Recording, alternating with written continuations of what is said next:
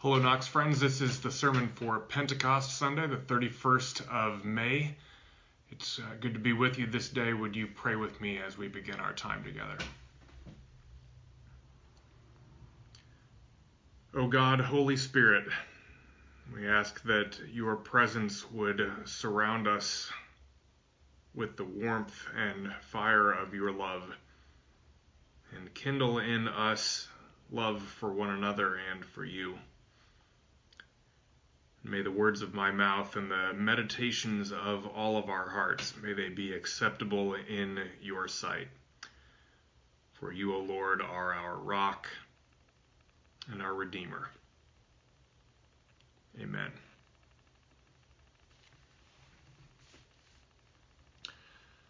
This has been a hard week in our country.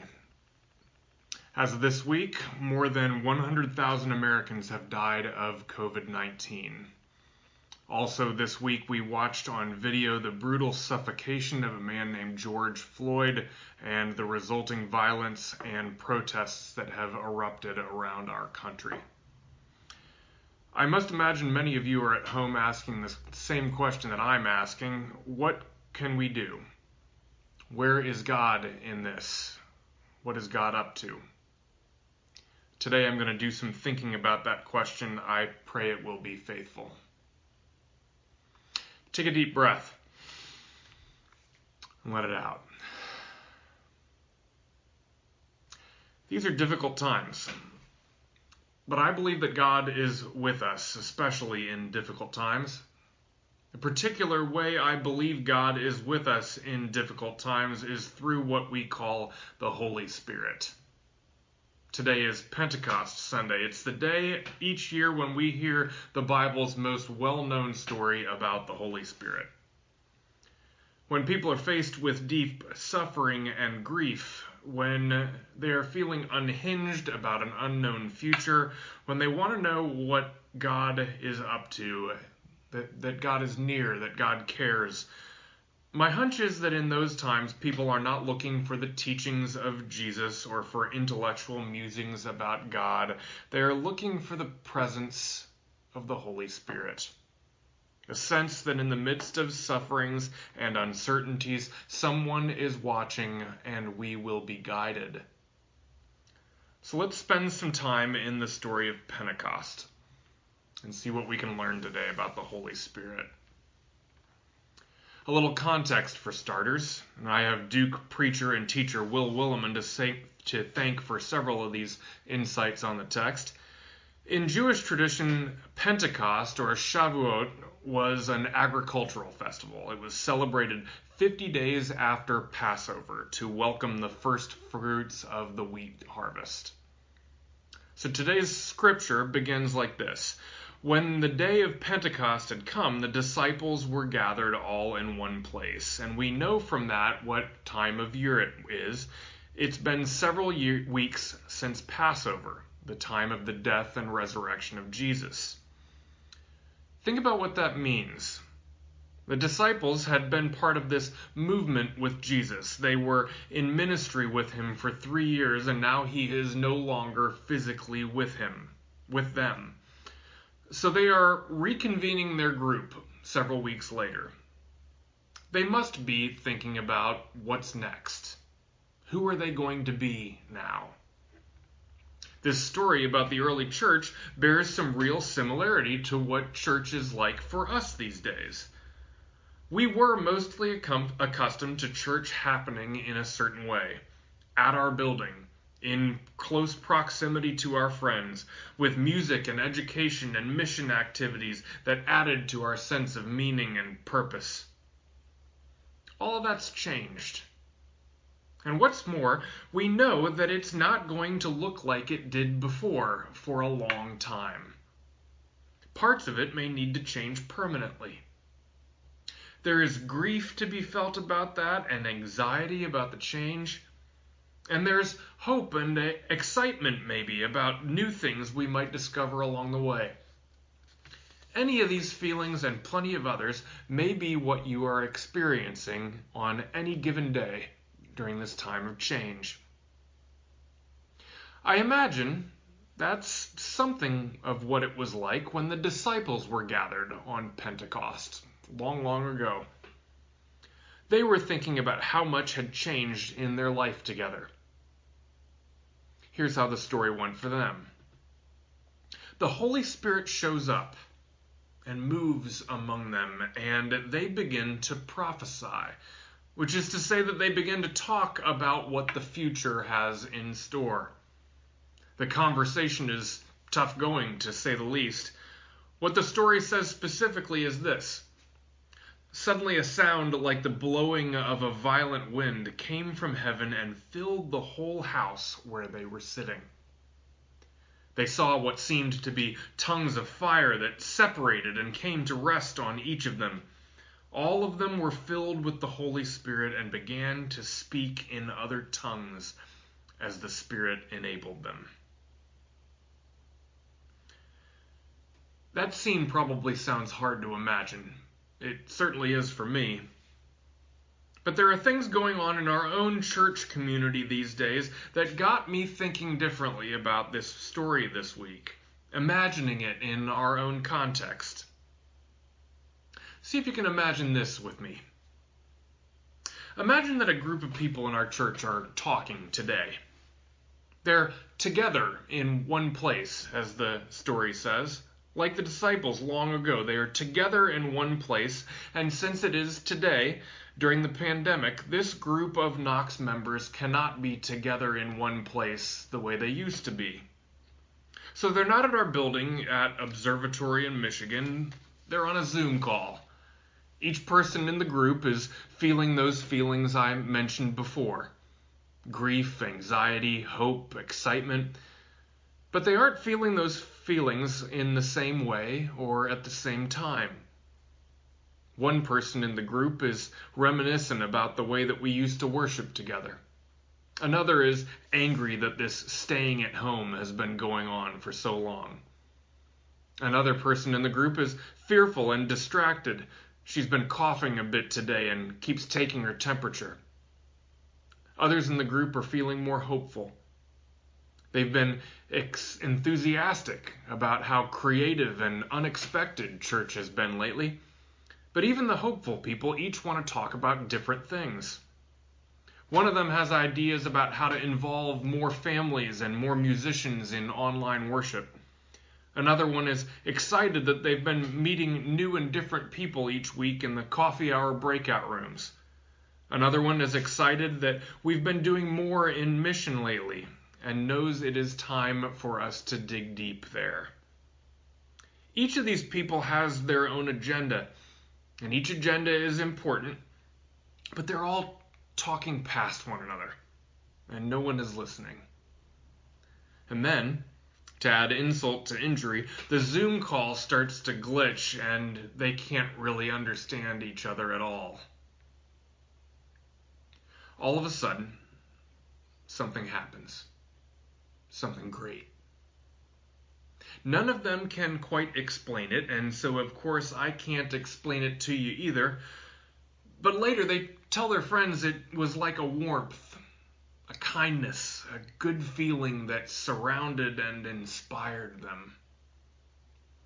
One at a time, they start being able to listen and to hear one another.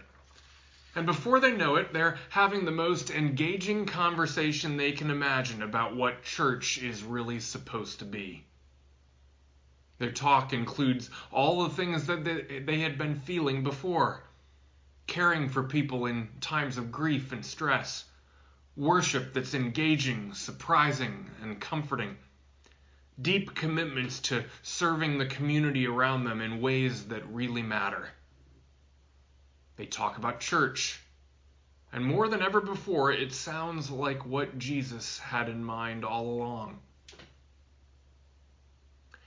I wasn't there on the day of Pentecost. I don't know what it was like when the Holy Spirit came among the disciples like tongues of fire, but a group of believers came to life that day. A group of people who had lost their familiar way of following Jesus shared their passion and their grief and their anxiety with one another, and in their wandering they found a new way to be faithful. And I have to wonder if it was even a little bit like what I've been describing on that Zoom call.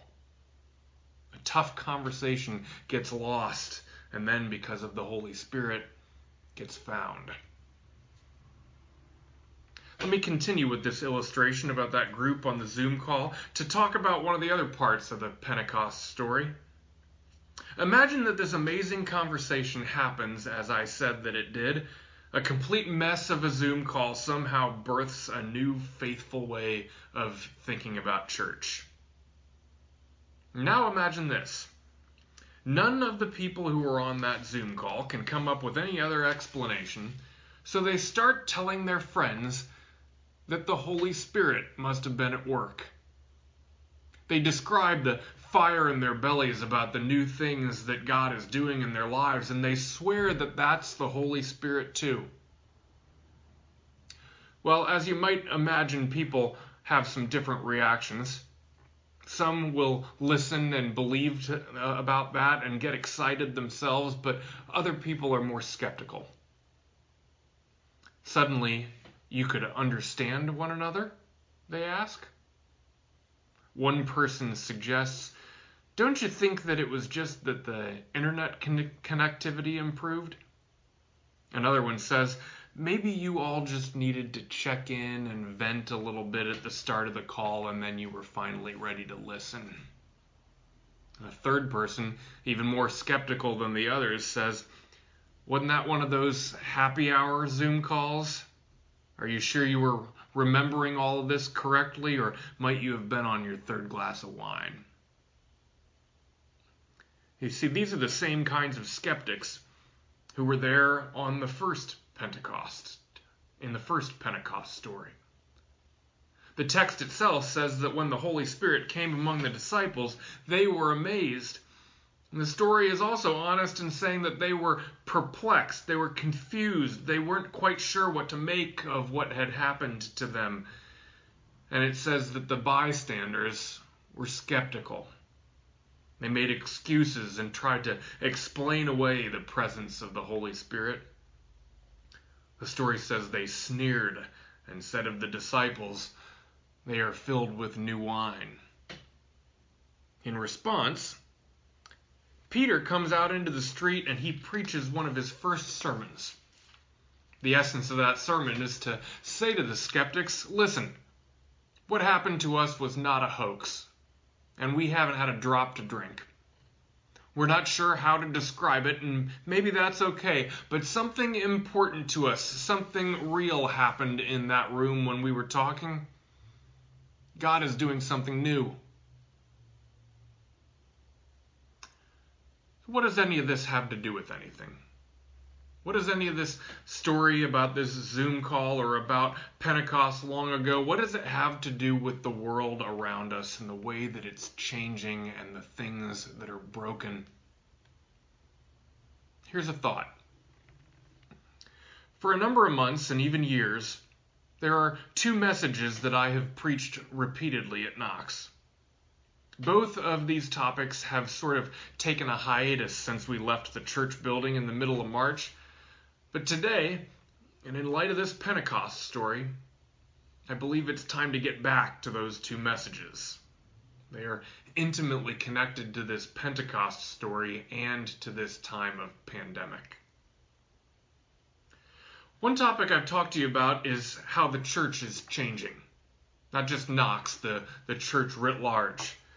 For decades now, our culture has been seeing steep declines in church membership. And while interest in spirituality is as strong as ever, there is much less interest in the institutional church. It is easy to ignore these trends because Knox is a healthy congregation.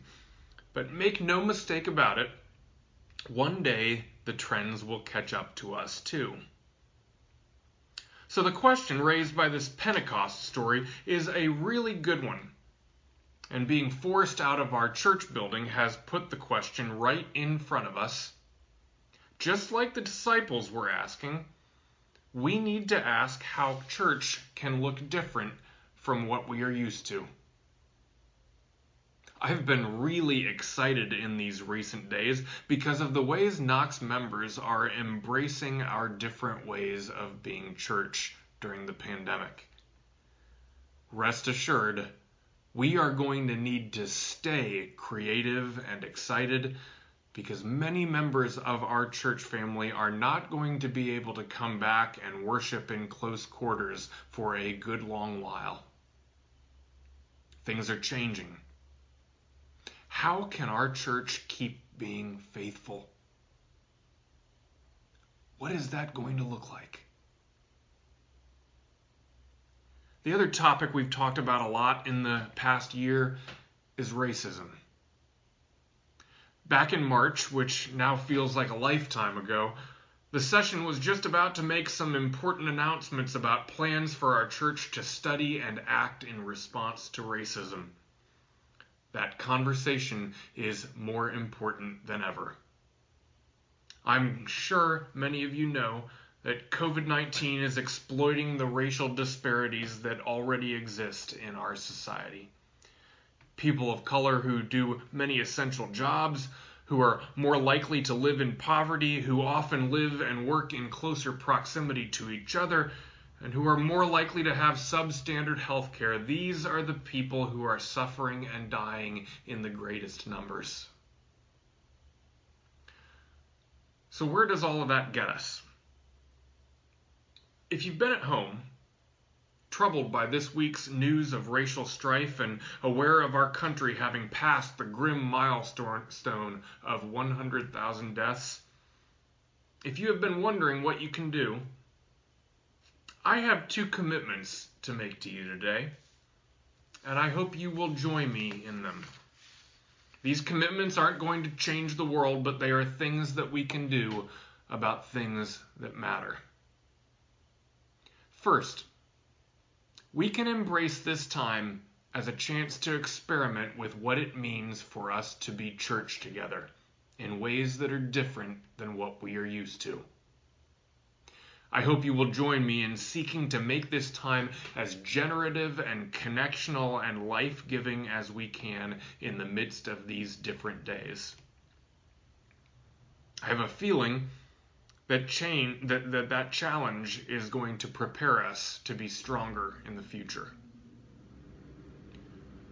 Also, I commit to you that it is time for our congregation to get back to talking about our commitments to racial and economic justice. COVID-19 has delayed us long enough.